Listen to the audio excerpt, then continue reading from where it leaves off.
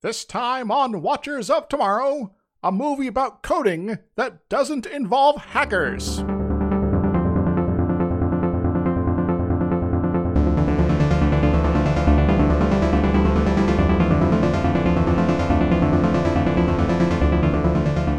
Hello everyone, welcome to Watchers of Tomorrow, the sci-fi review philosophy something or other show that I don't have an intro for. I am Gepwin and I am joined as always by my good friend and co-host Dr. Izix.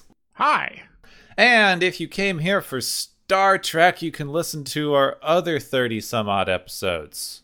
Yep, except for like 3. Yeah. Because this is episode 40, and we do this thing every 10 episodes just to keep things interesting, if you're not familiar, where we switch over to a sci-fi movie or one-off something or other, just so we don't get bored watching a TV show all the way through every week. Yeah, lets us break it up a bit and lets us jump out of the tropes that we're used to in that show, and maybe get something a little bit more modern, maybe a little something even before Star Trek at some point. Or something that's kind of weird in different ways. This one is more modern, but still less modern because it came out in 1977, which was, at this point, over 20 years ago. You mean 1997, not 77? Yes, 1997. Well, the architecture's kind of from the 70s. The architecture is from the 60s. Anyway, brutal architecture, we can talk about that later. Yes. Well, it's part of the style of the movie. Yes, very much so. So watching 1997's Gattaca, spelled with way too many A's and T's. A little bit, but if you just sort of put the your mouth to the task, you can actually get through it. It's fine. This movie is now a kind of sci-fi classic. It was overshadowed hugely by Titanic coming out the same year. Whoops.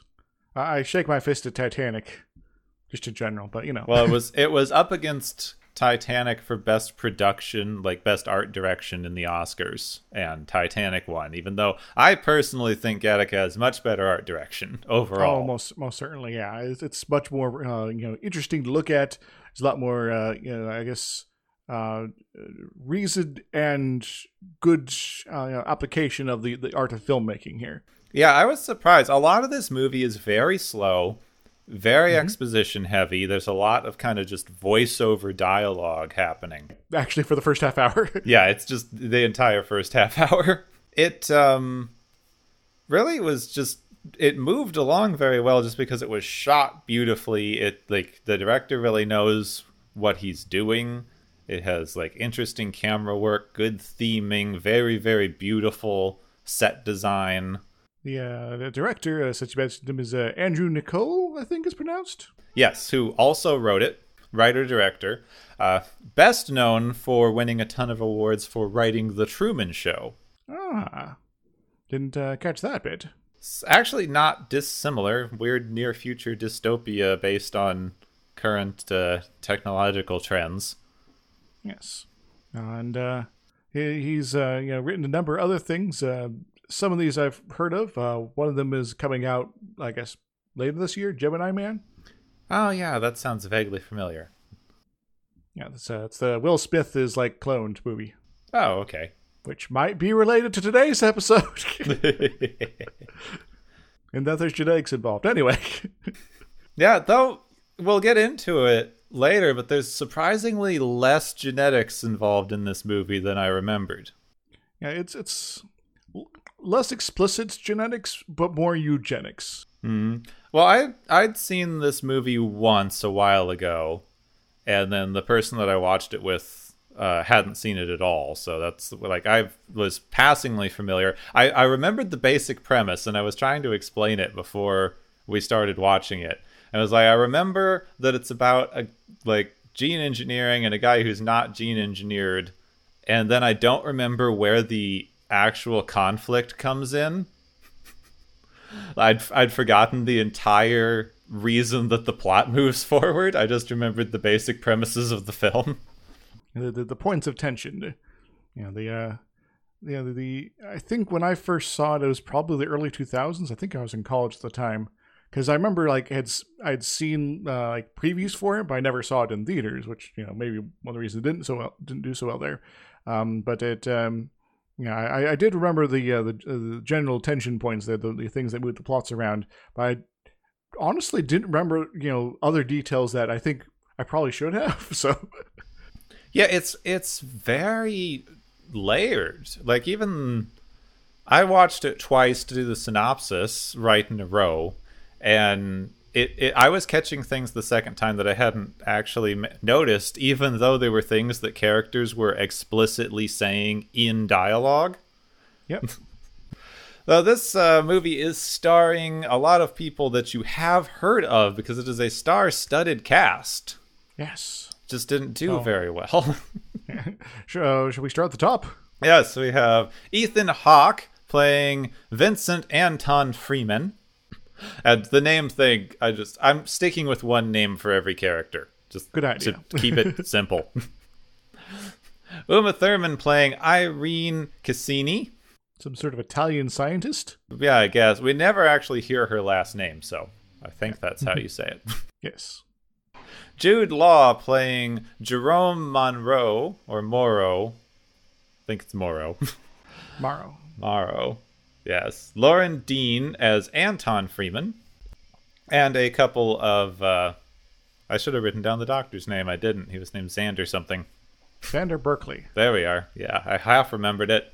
There's also a few smaller roles, like Director Joseph with Gorda Fidel, Ernest Borgnine as Caesar, the janitor manager, I guess, guy. There's like just a bunch of other folks. Yeah, there's a few other... There's Tony Shalhoub, who I was excited to see show up. I always like watching Tony Shalhoub. He's a unnamed character. Apparently his name was German, but he's never named in the movie.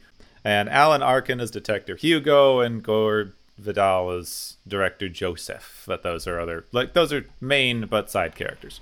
So names you might remember, but they're not core to the main action. Just on the like dumb trivia side of the thing, this movie like barely made half of its budget. It's so sad. Yeah. It cost, according to the Wikipedia and some other things that I read, it cost $36 million to make and made $12 million at the box office. Yeah, that's really too bad. Yeah, it's not even half. It's so good. It's very good. I had a list. I should have kept that up. I had a list of the things that it was coming out against, and they're all movies that you remember, which is why it probably didn't do very well. All right. As with movies, this is going to take a little longer than normal, so we probably should have started into the synopsis already, but here we go. Go for it, Gepwin. We open with a couple of fairly apt quotes that I'm not going to bother to quote. You can watch the movie yourself. And then we are treated to a very nice, surreal opening sequence that is extreme close-ups of nails and hair falling slowly to the ground. Don't forget the flakes of skin. Yes, which they had to build. They built big models of hair and fingernails and skin and dropped them for the slow-motion filming. Neat. I don't know how big, but they built, like, oversized models of these things. Which I guess kind of explains why it looks so good. We find this to be a part of the morning routine as a man that we will be introduced to as Jerome. This includes him shaving very closely, exfoliating all of his skin, cutting and combing his hair inside of a incinerator that he has in his home. He actually turns it on when he's all done with it. It's like, oh yes, now it's on fire. He also collects bags of urine, blood, fills little fake fingertip caps with little pieces of blood, a bunch of stuff that you do not normally think of as a morning preparation routine. Yes, this is all a little suspicious. We learn several things about Jerome as he goes to work in the not-too-distant future, where DNA verification and drug screenings are just commonplace at work. I was going to do a na thing at the end, not too distant future, but yes, this is a little more serious than that. But it does just pop up the not-too-distant future. Yes. We learn he is obsessively clean, exemplary at his job, and that he works as an astronaut that will be leaving for Titan, the moon of Saturn, in about 1 week. He's like super navigator guy. He's also obsessed with watching rocket launches and space things, but pretends not to care, which is a fact that some of his coworkers comment upon. He also is not, in point of fact, Jerome. Gasp. We get a fairly long but interesting exposition scene in which we are introduced to Vincent, a man who was born into a world where genetic manipulation is commonplace, but he was born naturally, which was very, very uncommon for the time period. So his parents actually made Whoopi as opposed to went to a lab. At his birth, he was genetically tested to determine not only his intelligence, but his future mental health and even cause of death, which will be heart failure sometime in his early 30s. That seems like a very kind of sucktastic life, guy. Good luck, kid.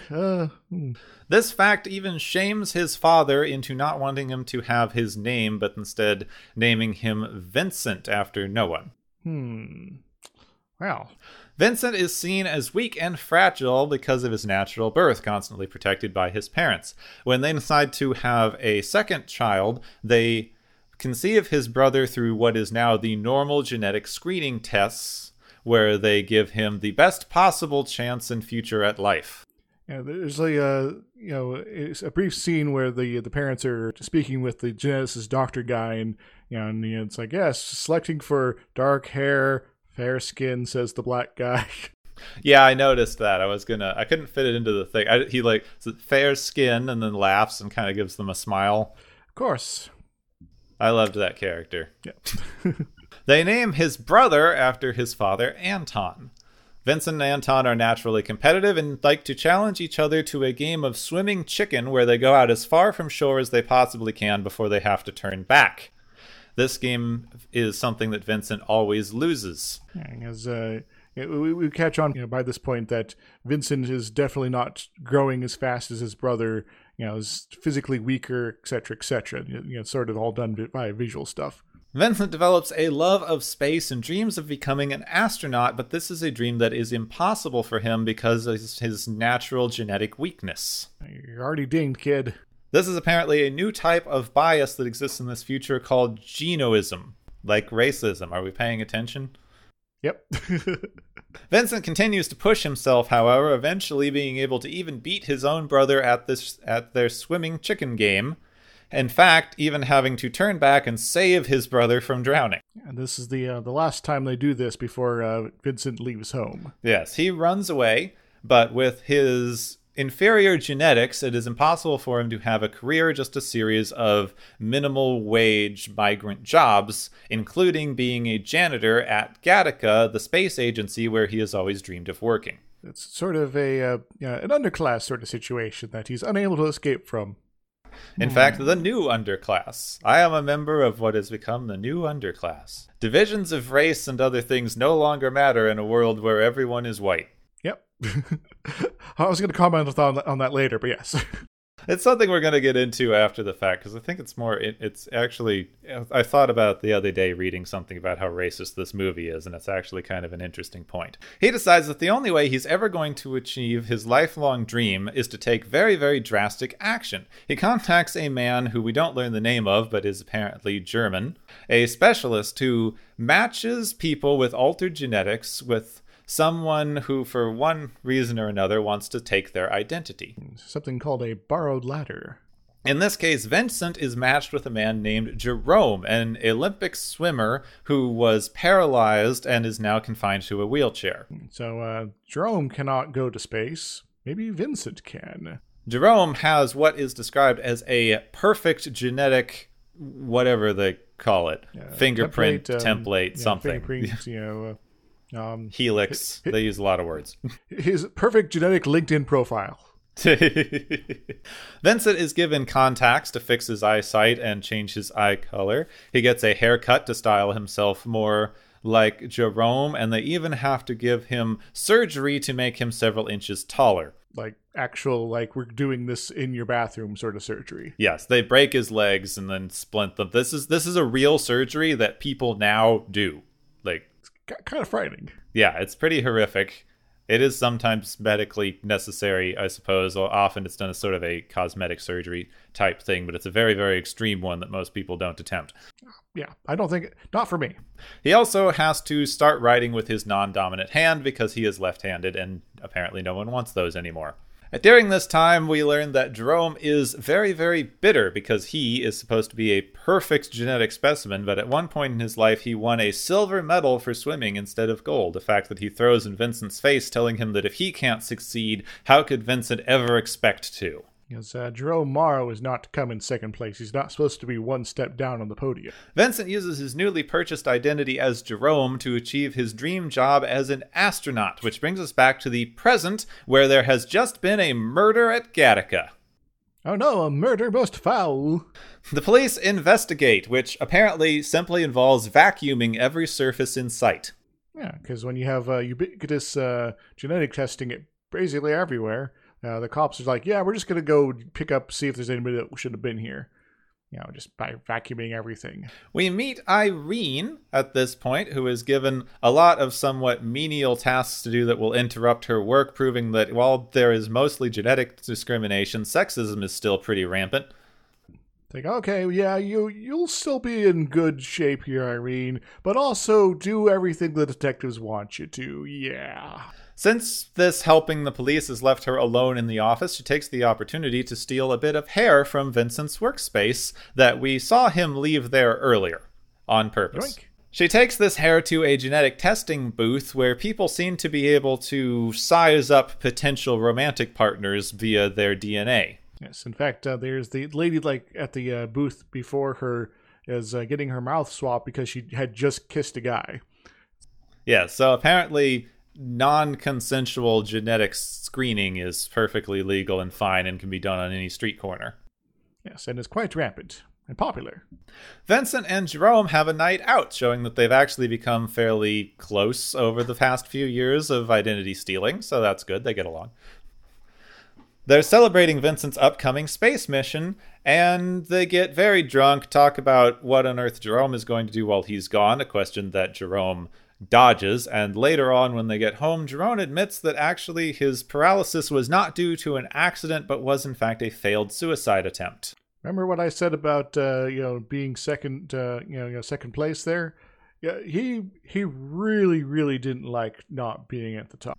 Very much so. The police department dispense all of their vacuums into a big genetic testing thingy, and it flashes up Gattaca employees until it lands on Vincent's eyelash, which he accidentally left there and was picked up and registers him as an invalid who should not be working at Gattaca. I guess there's is this an employee designation, or is this something beyond just Gattaca? The detective is obsessed with finding this individual, thinking that because they have found a genetic invalid, that must obviously be their murderer. However, the lead investigator wants to find other leads because he is not convinced that this is the only avenue they should be exploring. Because it's like, well, we should maybe look at motives and, maybe there's somebody that is supposed to be here that did it. Yes, the lead investigator goes, maybe racial profiling is not the only way we can investigate things. Calm down, dude. Yep. By the way, I think it might be a good thing to sort of point out that the lead investigator is actually much younger than the detective, and that is kind of important later. But anyway, I just want to... Yes, he is quite a bit younger. They go to talk to the director of Gattaca, who explains that they are committed to finding exceptional candidates, and with genetic modification, that's not too hard, and they have rigorous testing to ensure that everyone lives up to their potential. And if they exceed that for some reason, then obviously we didn't test them properly to figure out what the potential is. Yes, it is impossible to exceed your potential. It just means we did not measure it correctly in the first place. Pay attention. Convenient. This is one of the times it yells themes at you. Yep. Irene decides to show her interest in Vincent as Jerome by admitting to him that she is not, in fact, genetically perfect, but has a very slight potential for a heart problem. Slight potential. And in fact, she pulls out her one of her hairs and it's like, here, you can get this tested, man. Yeah, so he drops it, saying, oops, nope, the wind took it. And then they run off together. Yeah, because this is sort of a demonstration of their values here, because Irene already had him tested without his knowledge, and because she is sort of bought into this genetic superiority sort of mentality, while Vincent's like, yeah, whatever. The police begin to search for Vincent in earnest, posting his old picture all over office terminals. Despite no one recognizing him immediately, he is convinced that he will be found out and starts freaking out about it at home, but Jerome shouts him down, telling him that what he does not understand is that people no longer see him, they see one of their genetic golden boys, and no one is ever going to suspect that one of their top employees could possibly not be genetically augmented. Yes, because we've seen a little bit of snippets here and there throughout the movie so far that Vincent is doing very well at his job, and so if there had been any doubt, that might make it easier for them to believe that this guy wasn't supposed to be there, but he's actually beating all of their expectations. Vincent and Irene go out together to a concert, which is coincidentally played by a man who has 12 fingers on the piano. I think that's cheating, guy. Meanwhile, the police set up a perimeter around Gattaca to search for their missing Vincent, even testing Jerome at home, who avoids suspicion by shouting down the police officer until he leaves. Yes, the police officer's like, "Oh, you're an astronaut? Why are you in a wheelchair?" And Jerome's like, "I hurt my leg in training. Get out of here. What's your badge number?"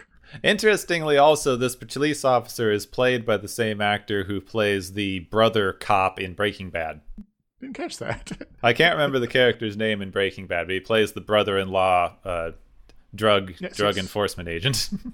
The DEA man. Yes, the DEA man. On the way home, Vincent and Irene get caught up in a random checkpoint. He has to remove his contact lenses because this is something that the police are checking for specifically, which renders him nearly blind. Yep, his eyes are just that bad.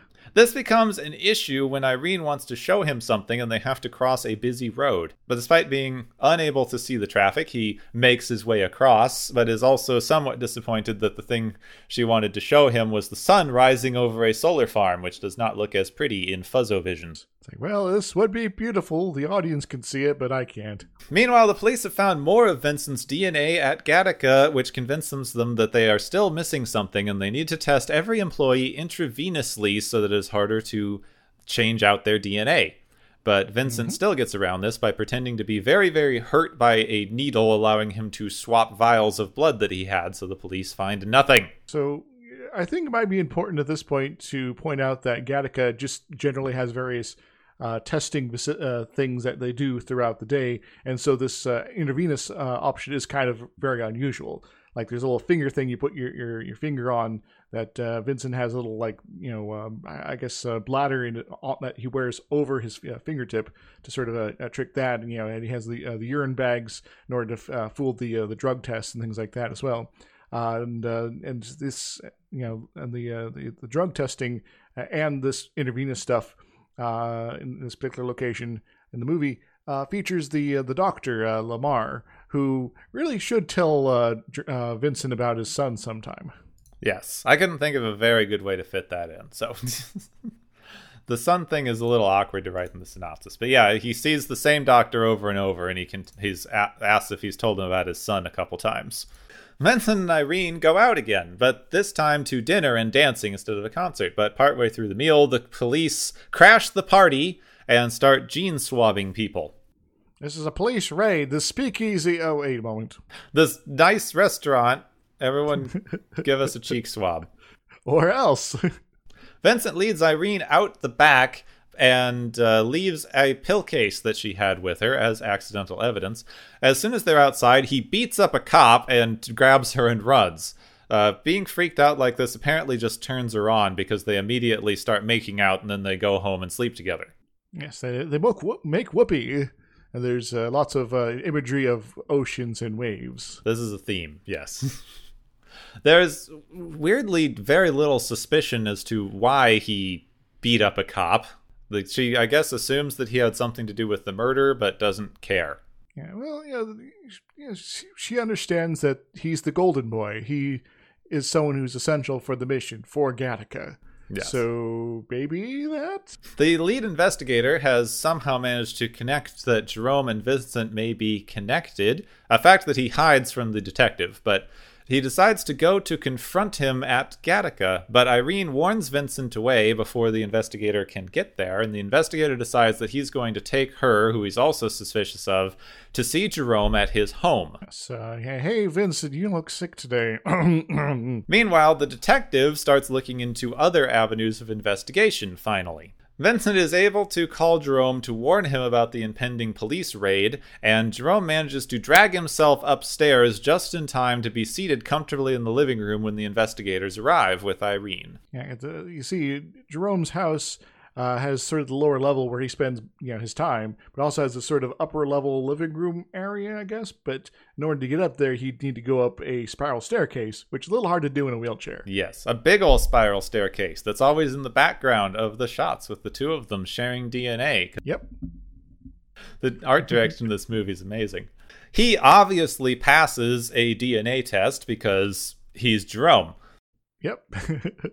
And the investigator is called away before he can look into things any further because they've caught the murderer. Oh, who was it? I'll get to that in a second, because first Irene has to be understandably upset to find that Vincent and Jerome in the same room together and that they're living a double life. Yeah, so if she had suspicions before, they're pretty much obvious now. I do kind of like the reveal, because she's just staring and Vincent starts slowly coming up the stairs. Says, "How are you, Jerome?" It's like, "Oh, I'm fine, Jerome." Yeah, because Irene, it's by this, before this sort of final reveal, has kind of caught on that there's something like this is going on, but just kind of being confronted with this here, and it's like, okay, I can't be in denial anymore. And so she kind of storms out. She is very upset that she has no idea who this man she's become involved with is, but Vincent just tells her everything. She's very dubious of it, but he even shares that they have a similar heart condition, and it doesn't have to hold them back. In fact, Vincent should be dead by now. The detective, who finally started looking into other avenues of the murder, discovered that it was not Vincent, but was in fact the company director who had killed his co-worker to protect the launch of the mission that Vincent is now scheduled to leave on. So apparently the one dude that died was starting to raise some red flags about the mission, and it's like, maybe we should scrub it, sort of stuff. And so the director's like, no, I don't want the next mission to be coming after I'm dead. So, though it is worth pointing out that the other avenues of investigation he did were to just search the body for other DNA, and he found the director's DNA. There's I think there's like a little bit of saliva in the guy's eye or something like that. So they never actually did any particular police investigation. It's like, just sweep everything up. That'll give us all the information we need, because obviously it is the invalids that are always to blame. The inspector, however, seems unhappy that they have caught the murderer. Vincent decides that even though the murder investigation is now done, he is going to have to confront the inspector one way or another, and goes to Gattaca to find the inspector sitting at his workspace. It's almost like he's been expecting you.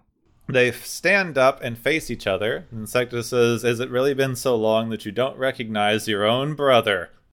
Dun, dun, dun! Anton is here to arrest Vincent for fraud and try to protect him as best he can.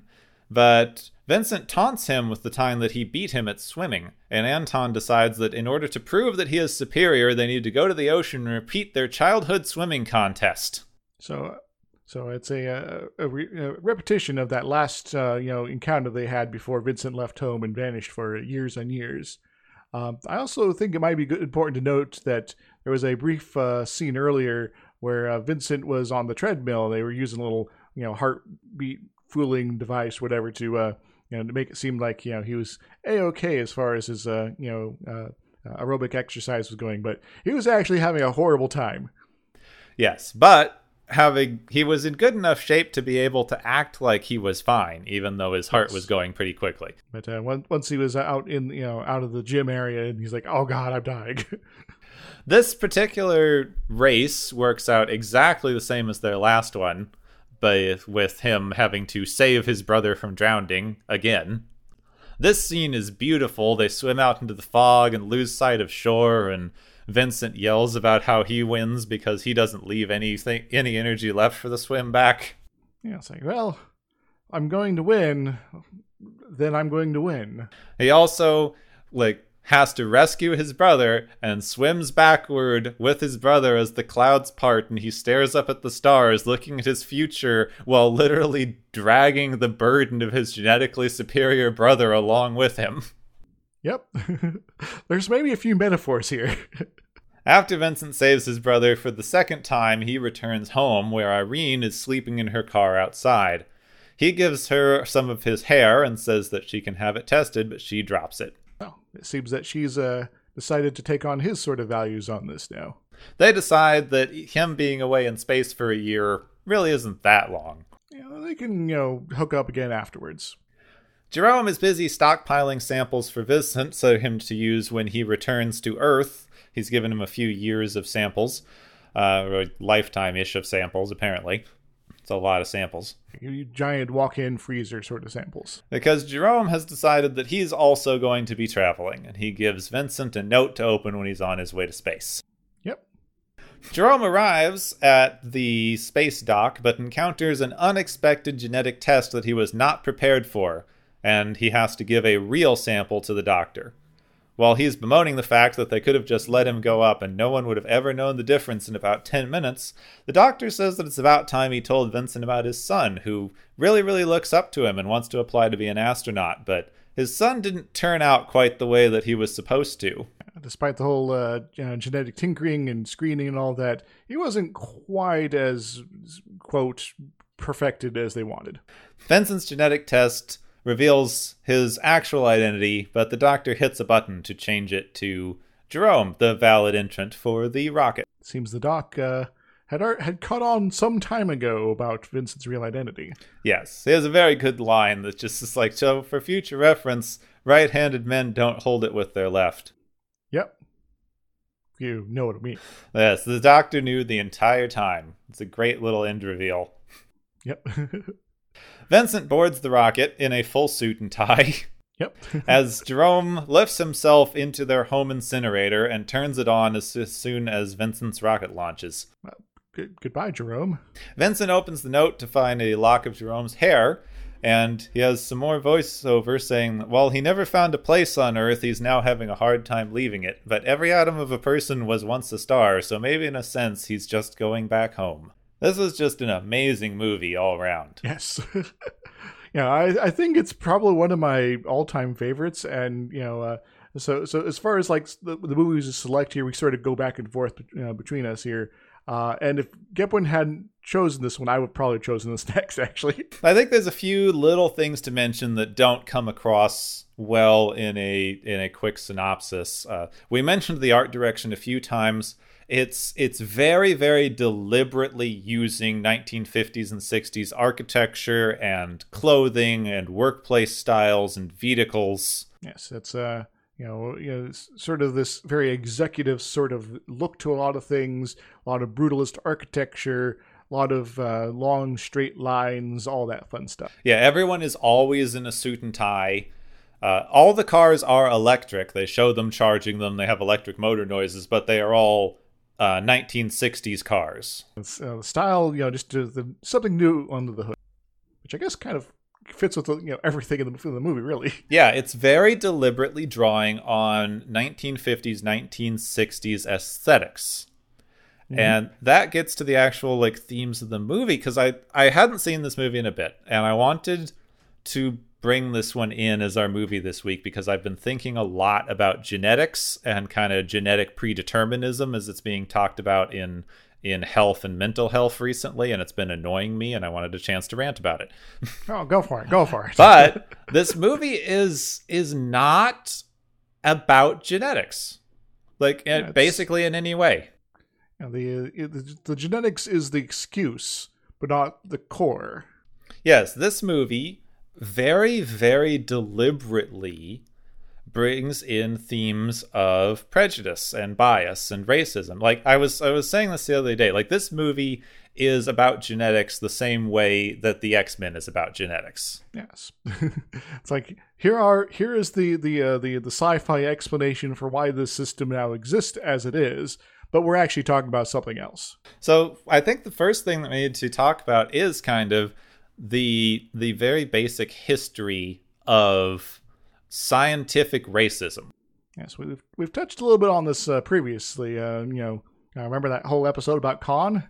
Yes, but this is less directly eugenicist, because the whole Khan thing and the eugenics board, and this was actually called like the eugenics board, which I just learned was like part of something called the American Society of Breeders. That's kind of a spooky name. Yeah, but that's actually playing off of much older ideas, which the one people probably have heard of is the good old skull measuring. Oh, yes. All that nonsense. So there was a branch of pseudoscience called phrenology. Yeah, it's like a little bumps on your head. We're going to use those to figure out if you're going to be good or evil, smart or dumb, or, you're going to be super strong or something. Just by touching your head and figuring out where all little, where your brain is apparently bigger in certain locations. Yeah, the basic idea is that you're supposed to kind of, you measure someone's head. This was something that was developed in the 1800s, so this is pretty old. It predates a lot of modern medical knowledge. Okay, it might not be a very good thing to rely on for your ideas, guys. Yeah. Oh, actually, it was developed right before the 1800s. I just pulled up the page. It was developed in 1796. So almost 1800s. Predates a lot of stuff. So this German guy named Franz Joseph Gall had what is probably still the largest collection of human skull samples ever assembled. And creepy bastard. He decided that he was going to measure the skulls and use that as a physical determination of race science. So he got skulls, and he had ones that were labeled Caucasian, and he had ones that were labeled other, basically. And he measured the skulls. He came up with what is still a not entirely unaccepted theory of the 4 basic races, which was being taught in school textbooks into the 70s. So, wait. So you're saying if I ever invent a time machine, I can go back, mess up all his labels, and we might be able to save a lot of people a lot of grief? No. Damn it. You have to go back further. There was actually a book written to defend a prince who did a lot of slave trading, and that's where the kind of genesis of modern racism stems from. It's actually very interesting.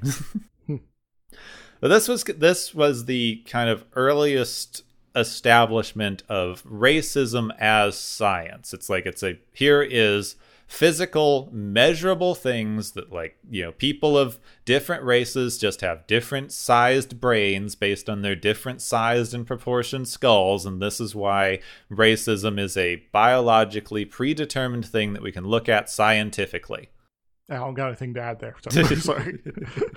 And you get this, that led directly into, that was some pseudoscience that was going all the way through the kind of 1800s, basically. That pseudoscience led into what we would think of as kind of the modern eugenics movement, which still not based on DNA. We hadn't gotten to genes by that point. Yeah, the gene part of eugenics is a bit more later. Yeah, the original eugenics was based on a few criterias that we now use as insults. So moron, imbecile, those are actual mental health terms that they were using, and especially the term feeble-minded, which was very broad and was used to basically refer to anyone who did anything I don't like. You slap this label on somebody and you can basically disregard everything about them. One of the earliest kind of court definitions that was used for feeble-mindedness was a woman who got pregnant as an unmarried teenager, and that case got taken all the way to the Supreme Court, and it was defended that she should be forcibly sterilized. Wowzers. So, which I guess touches on something kind of, I guess, not really talked about or is kind of actively ignored, that, a lot of folks sort of, back in the day, even, more recently, were basically institutionalized because their family had a problem with them, but not because they had actually anything wrong with them. Oh, yeah, that was a lot of institutionalization, until and possibly including now. Yeah. The only reason it's not as prevalent now is because institutionalizing is not very prevalent now because we closed down all the mental hospitals. Did I tell about the time I read The Group by Mary McCarthy? I don't think so. All right, it's a long book, but one of the things it touches upon is actually this exact thing. There's one lady in the story that was having some issues with her husband, so he just had her committed, and there's nothing wrong with her. In fact, even in the 18 and early 1900s, a woman could be called mentally unfit for reading too much. So you have not stayed in your predetermined location in society, so we are going to punish you. Well, it obviously overtaxed their minds and made them mentally feeble. It's just so painful. Mm-hmm. So anyway, that got moved into eugenics, which we've talked about before, but was actually state regulated, had laws with forcible sterilization for prisoners especially, but basically anyone that the state decided was mentally unfit to continue having offspring. Yes, fit versus unfit, valid versus invalid. Yeah, perfectly legal. The reason that this works very well as a near future movie, and not so much as like the horrors of genetic engineering that people like to talk about. Well, it is kind of, but it's in a different way that I think a lot of people seem to be missing in this discourse that I've read about this particular movie. This is supposed to be the like nicer side of eugenics. I saw a couple people pointing out that this was like, Big Brother government control movie, but it's not. They never mention that the government plays any role in saying that people need to undergo genetic manipulation. In fact, it's explicitly stated that there are laws against this type of genetic discrimination. They're just completely ignored. Yeah, they're just, effectively unenforceable. And so everyone just sort of has these genetic testing things, and make all their decisions based on it, because that's sort of the culture at this point in time in the movie. Yeah, so it is a kind of social eugenics. The best thing that I feel this movie did, and the thing that it seems like a lot of people miss, is everyone talks about the dangers of genetic enhancement as, if one person gets genetic enhanced, everyone has to. It's kind of like the steroid argument in sports. Yeah, the arms race with big beefy arms. Yeah, so it's that, one person's been genetically augmented, so now they're more competitive, so everyone has to be genetically augmented in order to maintain this level of competition. And so you get, 100 Jerome Morrows who are all, old, but only one of them can be, number one here. The thing that this movie does kind of beautifully, it sets this up as the world, and it sets this up as the thing that everyone believes, and then it keeps showing you that it's wrong. Yep. This is not a story about, genetically superior people, and this one guy just happens to overcome them and break through society. This is a movie about a race of people who all believe themselves to be genetically superior with absolutely no basis in fact for that decision. Yeah, it's like, well, the test tells me this, so it's now I am automatically better than you, as opposed to, actually that being the case at all. And they show that the tests are like, if not 100% wrong, at least very fallible. Explicitly said several times already, Vincent, according to their tests, should be dead by this point. Yeah, like he had a 99% chance of dying of heart failure by the time he was 32, but also a 70% chance of ADHD learning impairments and a 40% chance of being manic depressive and just all these other things that he doesn't have. It's almost like he's, taken these as challenges and overcome them.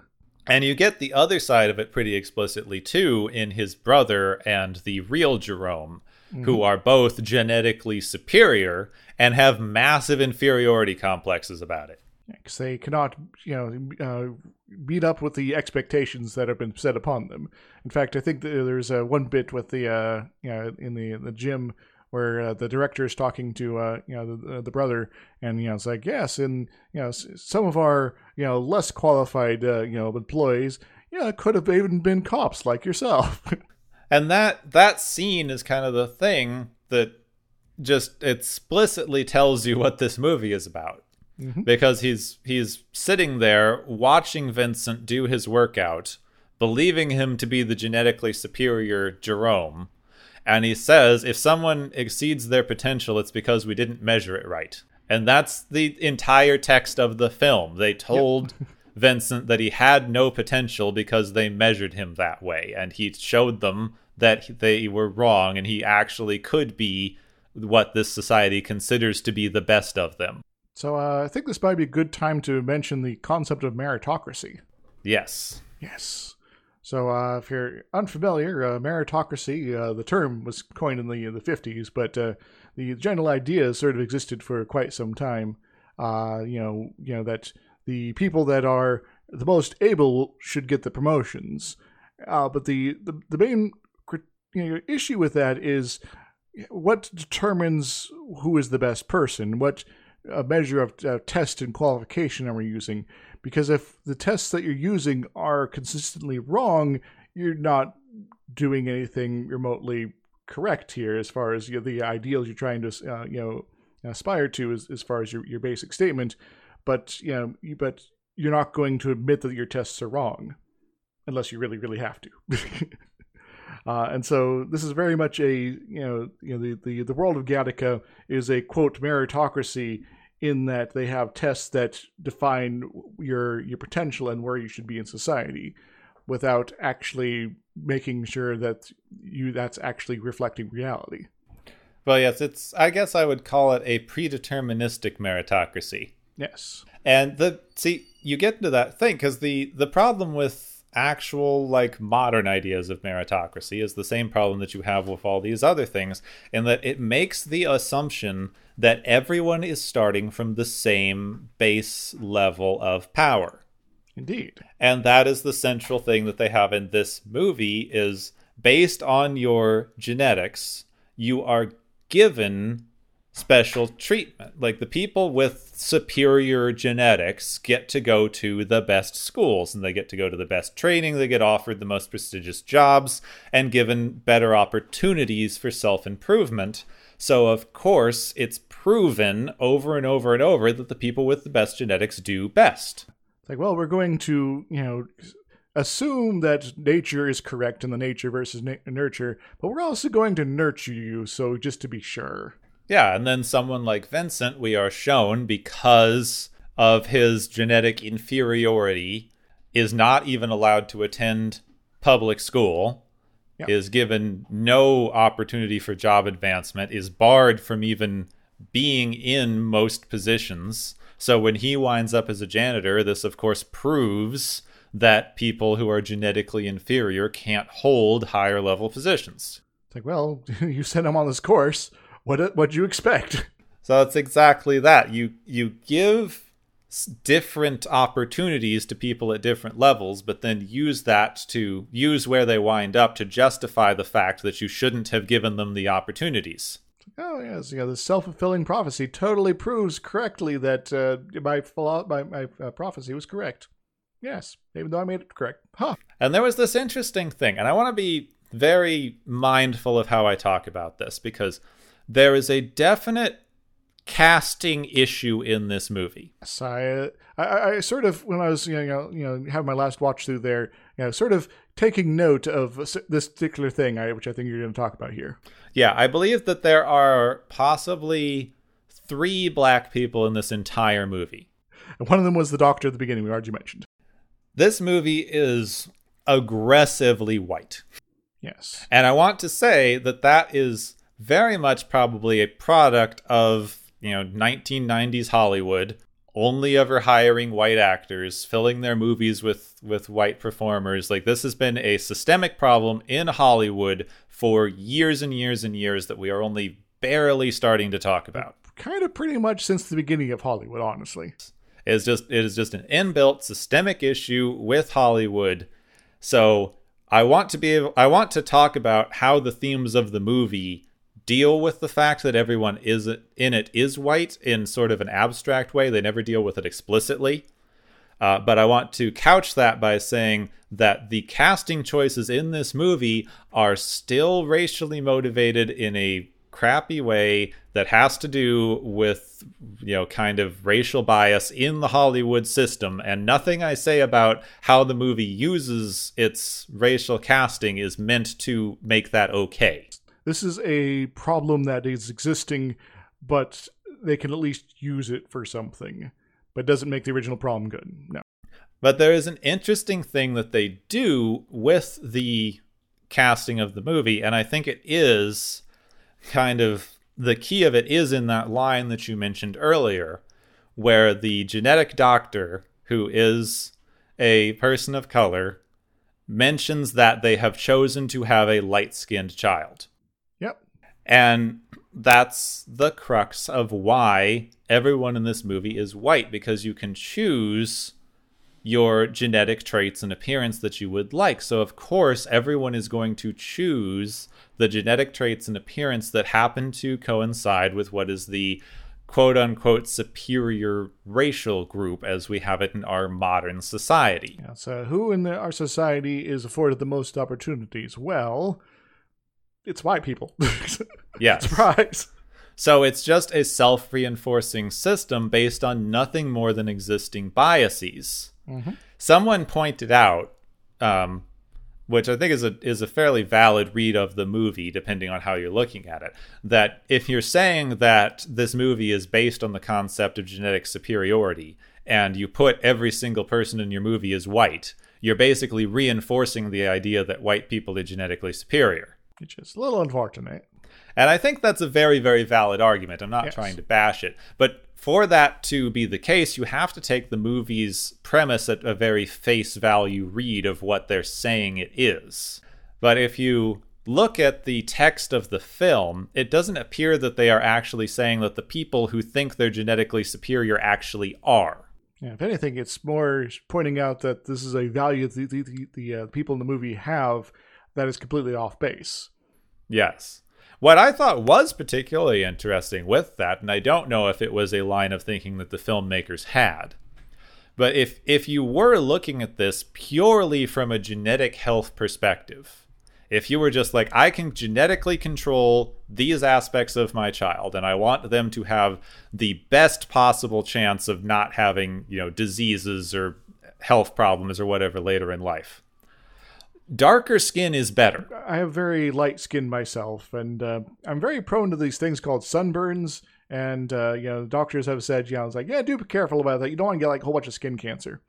Yeah, you're going like darker skin protects you from skin damage. The only particular genetic thing that lighter skin is for is to get vitamin D, which doesn't really hold up that well in modern times.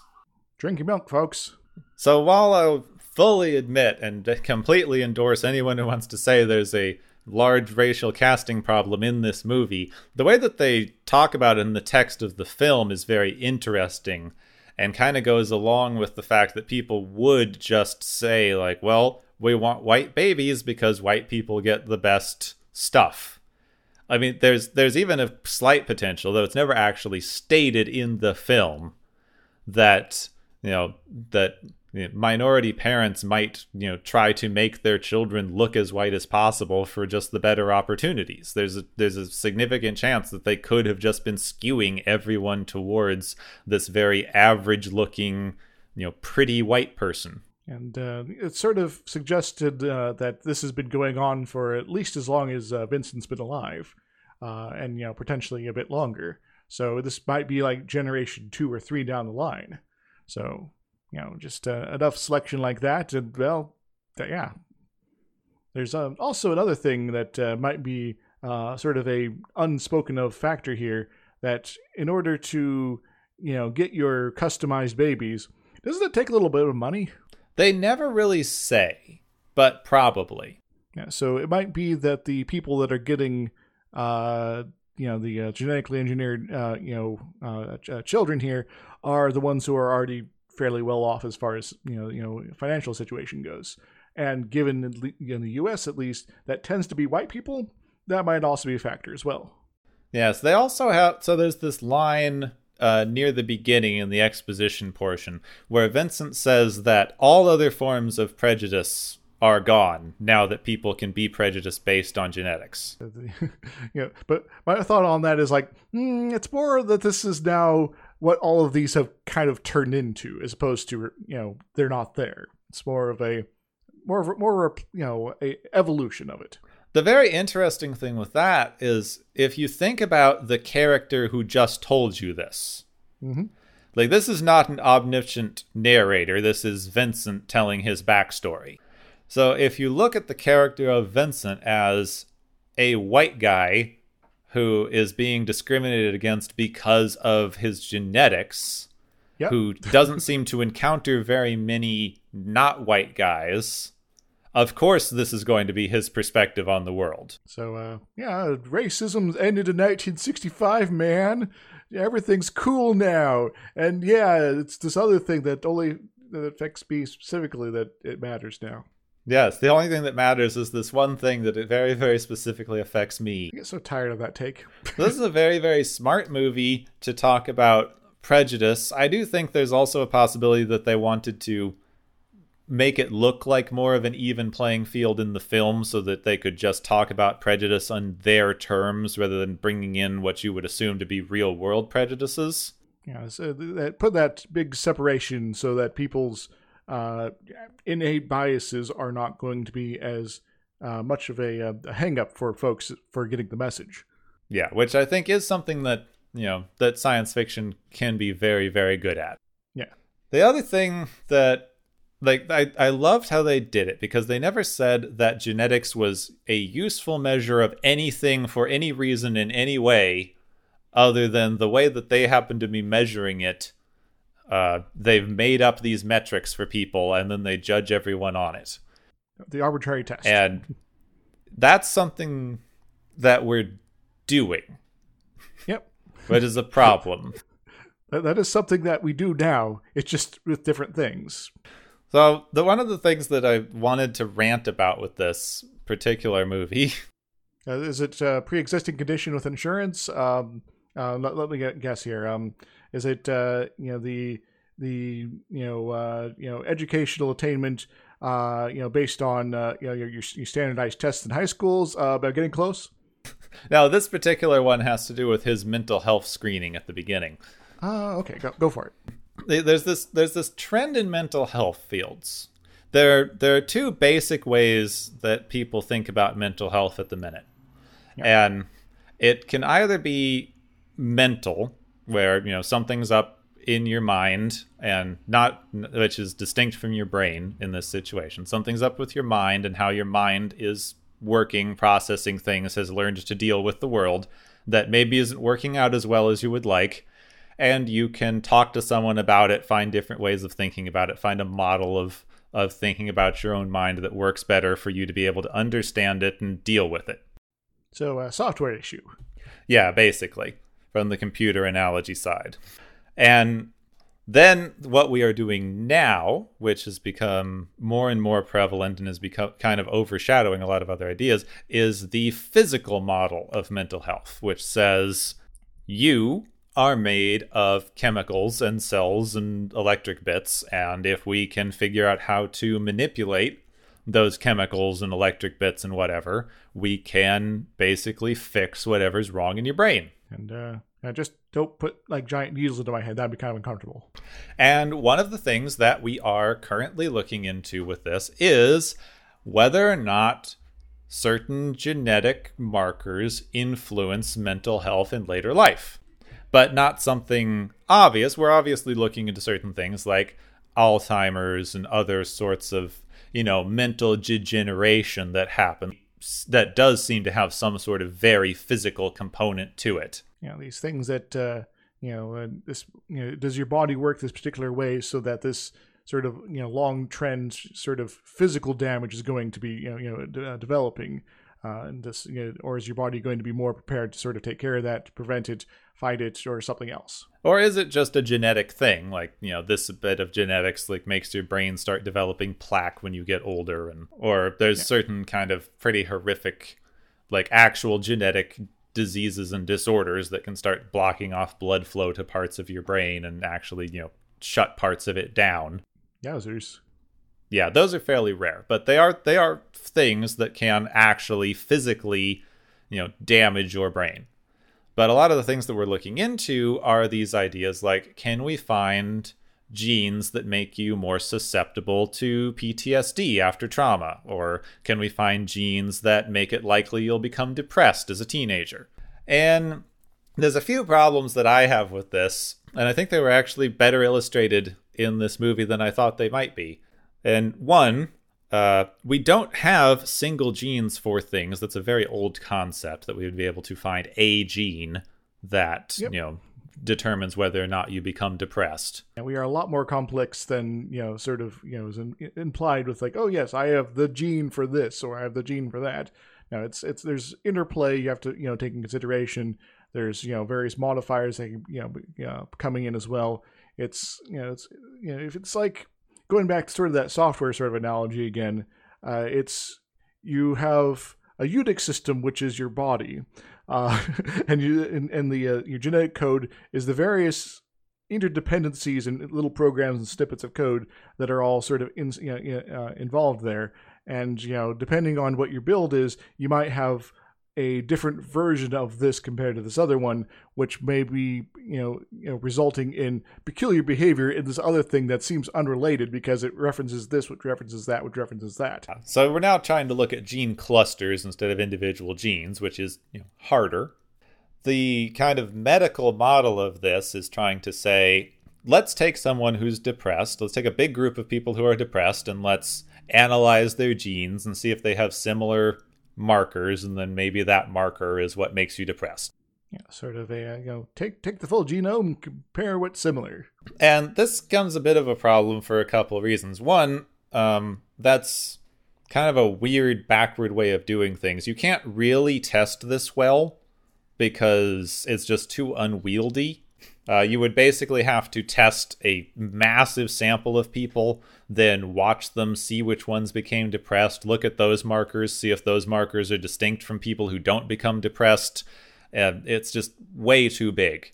The thing we're doing now is like testing people who are already depressed and looking for similarities, and we're finding some things, but not really, and it's just this big mess. It's basically unprovable. You need a big control group. You need a sufficiently varied core study group, all that sort of stuff. And there's, some practical difficulties in doing a study like that, but also, given the lack of results so far, it's kind of, it's like, maybe there's not much of a point.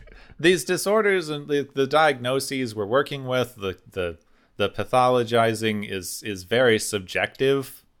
Mm-hmm. Like when you say, this person could become depressed, what does that mean? Depression is a very subjective feeling for people. Yes, and it doesn't necessarily come in the same, flavors here. And how it makes you react as well is going to be varied. Yeah, and is it all the same thing? Is it a word that a lot of people use for different things? You can't really tell. So there's a lot of problems on that kind of end. The other particular thing is, let us say that you do find a gene cluster that seems to very heavily correlate with depression. Now what? Do we just cut it out? Do we do some gene therapy? Do we, try to eugenics this up somehow? What then? Yeah, you run into some problems. Like, one, we don't have the technology to edit this out. Like, we might at some point, probably not anytime soon. It's going to be really hard. We don't know if it's going to be connected to other stuff. Like, it's probably going to give you cancer. I think we're going to be uploading our brains to robots before that. Yeah, I have some other points on that, but that's a different video.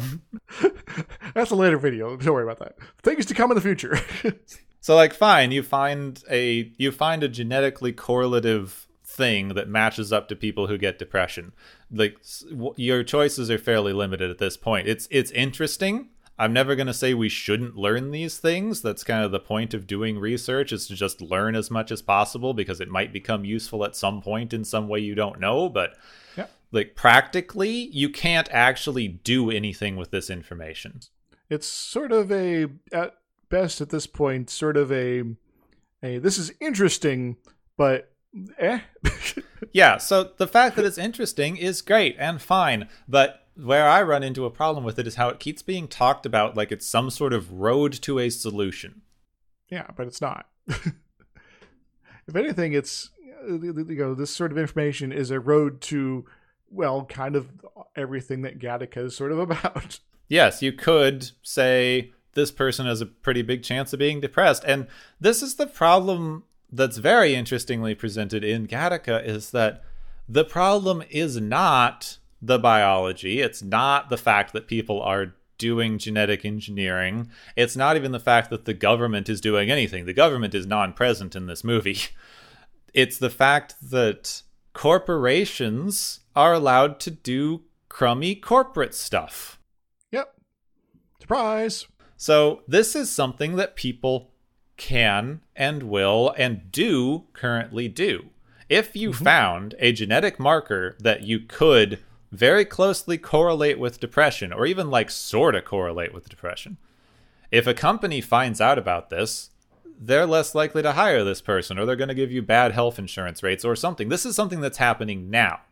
Yep. Even if it's illegal for like under the ACA in America, even if it's illegal to discriminate against people with pre-existing conditions, corporations still can do some crummy stuff if they find out you have a pre-existing condition, because they don't want to hire people with this. Yeah, because it's like, okay, so we can't deny you health insurance explicitly on this particular determination, but we can come up with some reason just not to give you a job at all.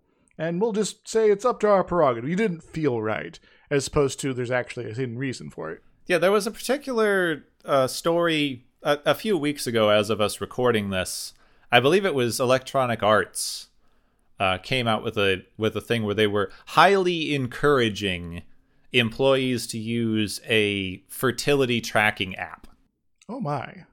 That was company linked, would give the company information. They said that they wanted to ensure that women who wanted to have a child who worked for them got to have the healthiest baby possible, because it would be better for the company if they had a healthy baby that they didn't have to devote a lot of time to. So, yeah. So your personal life is now the company's, by the way. And which I think gets into this other interesting issue, which is a way that we, especially as it's being talked about, millennials, have come to have to think of ourselves in the terms of corporate sellability. Like everything that a person does now, anything that you do has to kind of be in service of upping your own personal value to corporations. You have to have the right resume. You have to have the right attitude. You have to say the right things. You need to dress, the right way. You need to not be someone who rocks the boat at all. You need, this, that, the other thing. You need the right background. You need all the, after school activities back in high school. You need all the proper clubs in college. You need, this kind of degree, but not that other kind of degree, because reasons, even though they're very similar, all that sort of jazz that sort of is a selection of cuts that you might not actually know what is the in and out, but you try to do your best anyway. Yeah, and that's an interesting list that you give there, because that's all the stuff that you had to do already. Yes, now there's more. Yeah, well, the new thing is that every aspect of your life has to be this. Like, if you take a rest day, it's not because you're tired and you need a rest day. It's because taking a rest day has been proven to make you more productive through the week. Yep. Or if you have a hobby, it's not because you enjoy the hobby. It's because this hobby is teaching you a skill that gives you creativity value for a corporation. Or your online profile means that you're good at building an online following brand that might be useful for a corporation. Something they can exploit. So there's just this particular culture at the minute that I don't think is super nefarious. It's like evolved out of a very crummy, job market that a lot of us entered into when we were coming of age as millennials. Mm-hmm. And it's just this idea that every part of your life, everything you do, every action you take has to be geared toward this idea that you can make yourself more productive and attractive to people that you are trying to sell yourself to as sort of a job. And this social capital kind of thing has even come in with dating ideas. I know some people who have been recently complaining about trying to date currently on dating apps. And it's the same idea. Everything that you do has to make you kind of a more sellable person on these apps and in these online marketplaces for the dating. And it's just something that everyone is doing. I don't think that, I'm not trying to criticize, I don't want to old man at this, but it's like, it's this current culture we have of everything has to be this thing that makes you more productive or more sellable, or just other things that is just, you're not allowed to have anything that's a waste of time. If you need to take care of yourself, it's because that makes you more sellable. If you need to, eat lunch, you need to have health food because it makes you more attractive to the dating complex or whatever. And yeah, you need to also make sure to take those photos of your food so everyone knows. Yeah, that's just a slightly different thing. But that's, the number of online followers you have can be part of your resume. Do you know how to manage a social media brand? Poorly. Yeah, there would be more people listening to this show if either of us were good at this stuff.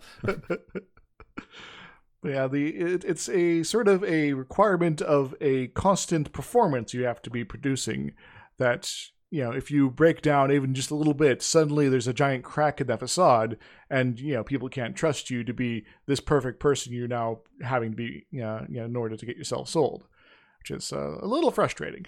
And this even ties into the also fairly recent, scandal of rich celebrities buying their children into school. You have to have the right pedigree, you have to have the right degree, and, we only got one of these, so we're going to be buying the other one. Yeah, so that was a pretty genius move that this movie did. And I feel it just overshadows anything else you could talk about because it just interwove it so brilliantly. This just, your parents want to give you the best start in life. So you will be genetically engineered based on these arbitrary measures that we use in society. And that's it. That is what's going to determine your entire future, how much genetic work your parents wanted to put into you, regardless of anything else, regardless of your actual abilities or actual performance at anything. You just have the genetics, so you get to do the thing. You have no choice in your life whatsoever. Surprise! And I do like how crummy it was shown to be for everyone. The people who were at the top are also unhappy with this system. Everyone's just holding it up. Yeah, it's sort of one of those common lies. It's like, well, this is just how everyone does it. So if I try to rock the boat, I'll be out, and then that will be bad. So I'm just not going to, and I'll be kind of unhappy about the situation. But I got to keep a smile on, unless I have a moment of vulnerability with someone I kind of like. But even that is kind of a risk. You also had a couple of very good kind of pieces that kept this from just being sort of a individualist power fantasy. Because he needed to have this relationship with the other person to steal the identity. He didn't just steal someone's identity. He had to live with and get along with and develop a relationship with this other person. Like, they could have just as easily said, you buy a bunch of blood bags and then, have a new identity. Yeah, I do really appreciate that, Jerome Eugene Morrow, which, they call him Eugene a lot in the movie, the guy who's in the wheelchair, he's very much present in Vincent's life. And the interplay between them is kind of one of the, excellent things in the movie, because you both get, it's both a great way to sort of learn more about each of their characters, but also to sort of learn how both of them sort of view the world they live in. And they also have the really, really good little reveal at the end with the doctor, which just, he was caught. This was not a story of him just being so good that he got through this whole thing. This was a story of, he and a few other people worked together to kind of overturn how crummy this system is, because they all have their own reasons for being disillusioned with it.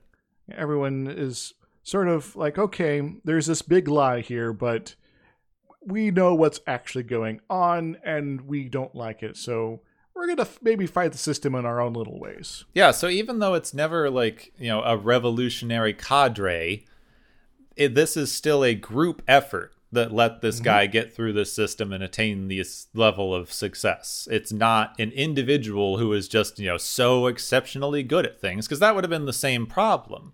Yeah.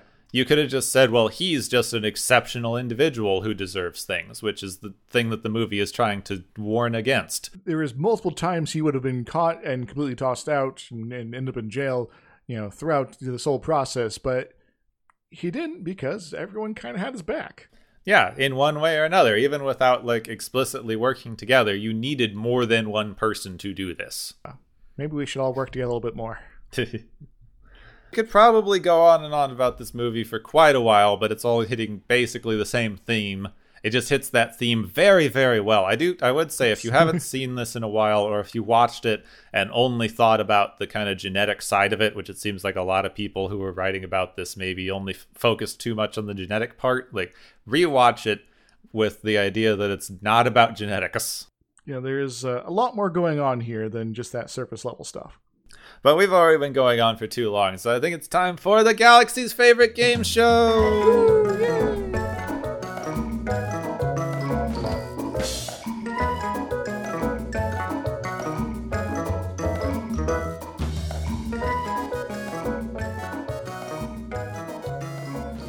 Hey everybody, welcome to the game show portion of the show, and we once again have tallied up all the points and are ready to give out some awards for their astounding, high achievement in the face of, genetic tempering, I guess.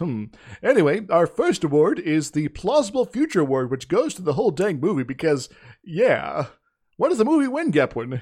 The movie wins possible genetic co-working spaces. It was a little too early for this movie, but you just need your vitamin water with your cucumbers and you live your best life at Whole Foods. I don't think I've ever been to a Whole Foods, honestly. You're not missing much. Okay, then. Our second award is the Fight the Power Quietly Award, which goes to Doc Lamar for knowing Vincent's secret the whole time and yet keeping quiet about it. What is this hero of the future win, Gepwin? This hero of the revolution wins an obscure Henry David Thoreau paper entitled Resistance to Civil Government, which is the basis of nonviolent civil disobedience, because I couldn't think of a good opposite for the anarchist cookbook, and I do explain this joke too much. But that's fine. I think maybe a good bit of reading for folks to check out at some point. Our third award is Never Tell Me the Odds award, which goes to Vincent for overcoming the statistics that said he'd never amount to anything and then die young. What does he win, Gepwin? Vincent wins a lot of lottery tickets. It's either everyone was lying about this or he's going to win a lot of money. Well, I think he's odds might still be long on that, but you never know. Our fourth award, we actually got 5 today, is the Tarnished Golden Boy Award, which goes to Eugene because Jerome Morrow isn't supposed to take second place. What does he win, Gepwin? Jerome wins some gold spray paint. It's easier than an incinerator. I'll back that up. Jerome, we'll miss you. Our final award is the Executive Spaceman Award, which goes to the whole Gattaca Corporation for sending all their spacemen and women into space in style. Suits and ties and all that. What do they win, Gepwin? Retrofuturism for the win! Woot! Let's hope we don't Z-Rust too much on this. That'll do it for all the awards. But this is just a gorgeous movie, and the suits are just so part of it. I want a suit now. I have one, but I need a new one. Yeah, I got some stuff that's kind of similar, but I don't got a full suit. I got the shirt and the pants, but not the jacket anymore. Well, thank you for joining us in this very fashion-centered edition of the Galaxy's Favorite Game Show!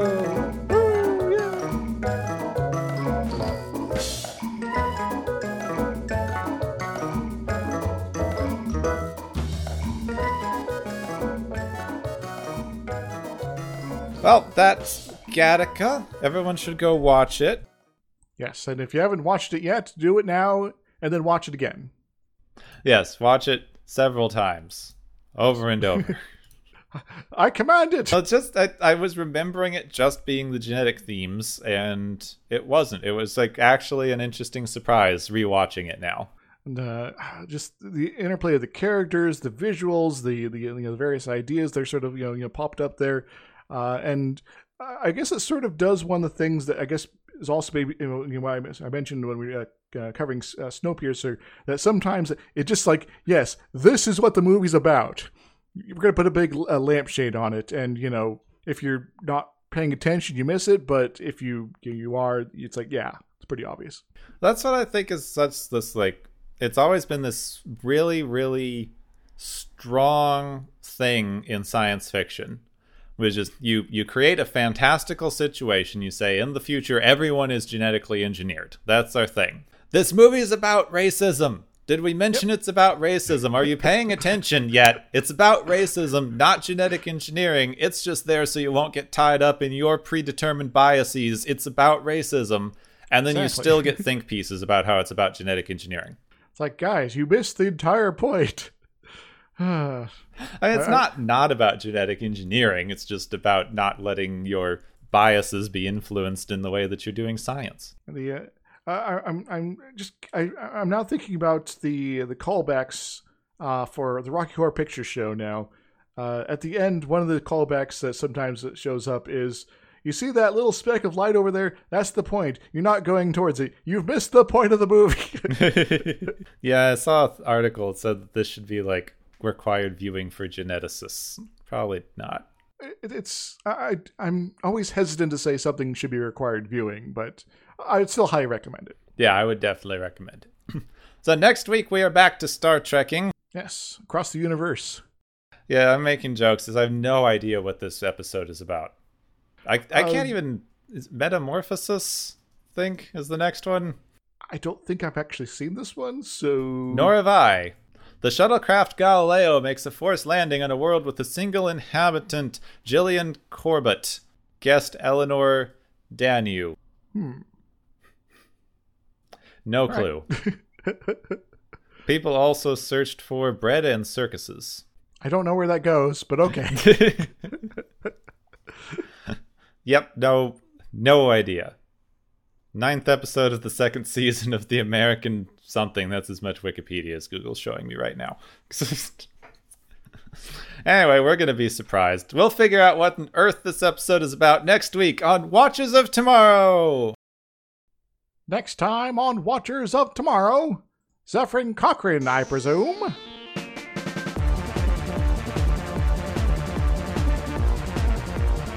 You have been listening to Watchers of Tomorrow, a podcast on science fiction media. Find and follow Watchers of Tomorrow on Podbean, YouTube, Spotify, iTunes, Google Play, Stitcher, Pocket Cast, Spreader, Digital Podcast, and perhaps many more to come. If you enjoy our podcast, make sure to subscribe for more. And where possible, make sure to rate your experience or leave us a review. You may find Gepwin on youtube.com/Gepwin and Twitter @Gepwin. You may find me, Dr. Isix, on youtube.com/Dr. Isix and Twitter @IsixLP. Music is Waveform and Maury's Principle, both by DRKRN. You can also check out the Watchers of Tomorrow Discord channel. Make sure to share the experience with your friends, family, enemies, and alien overlords.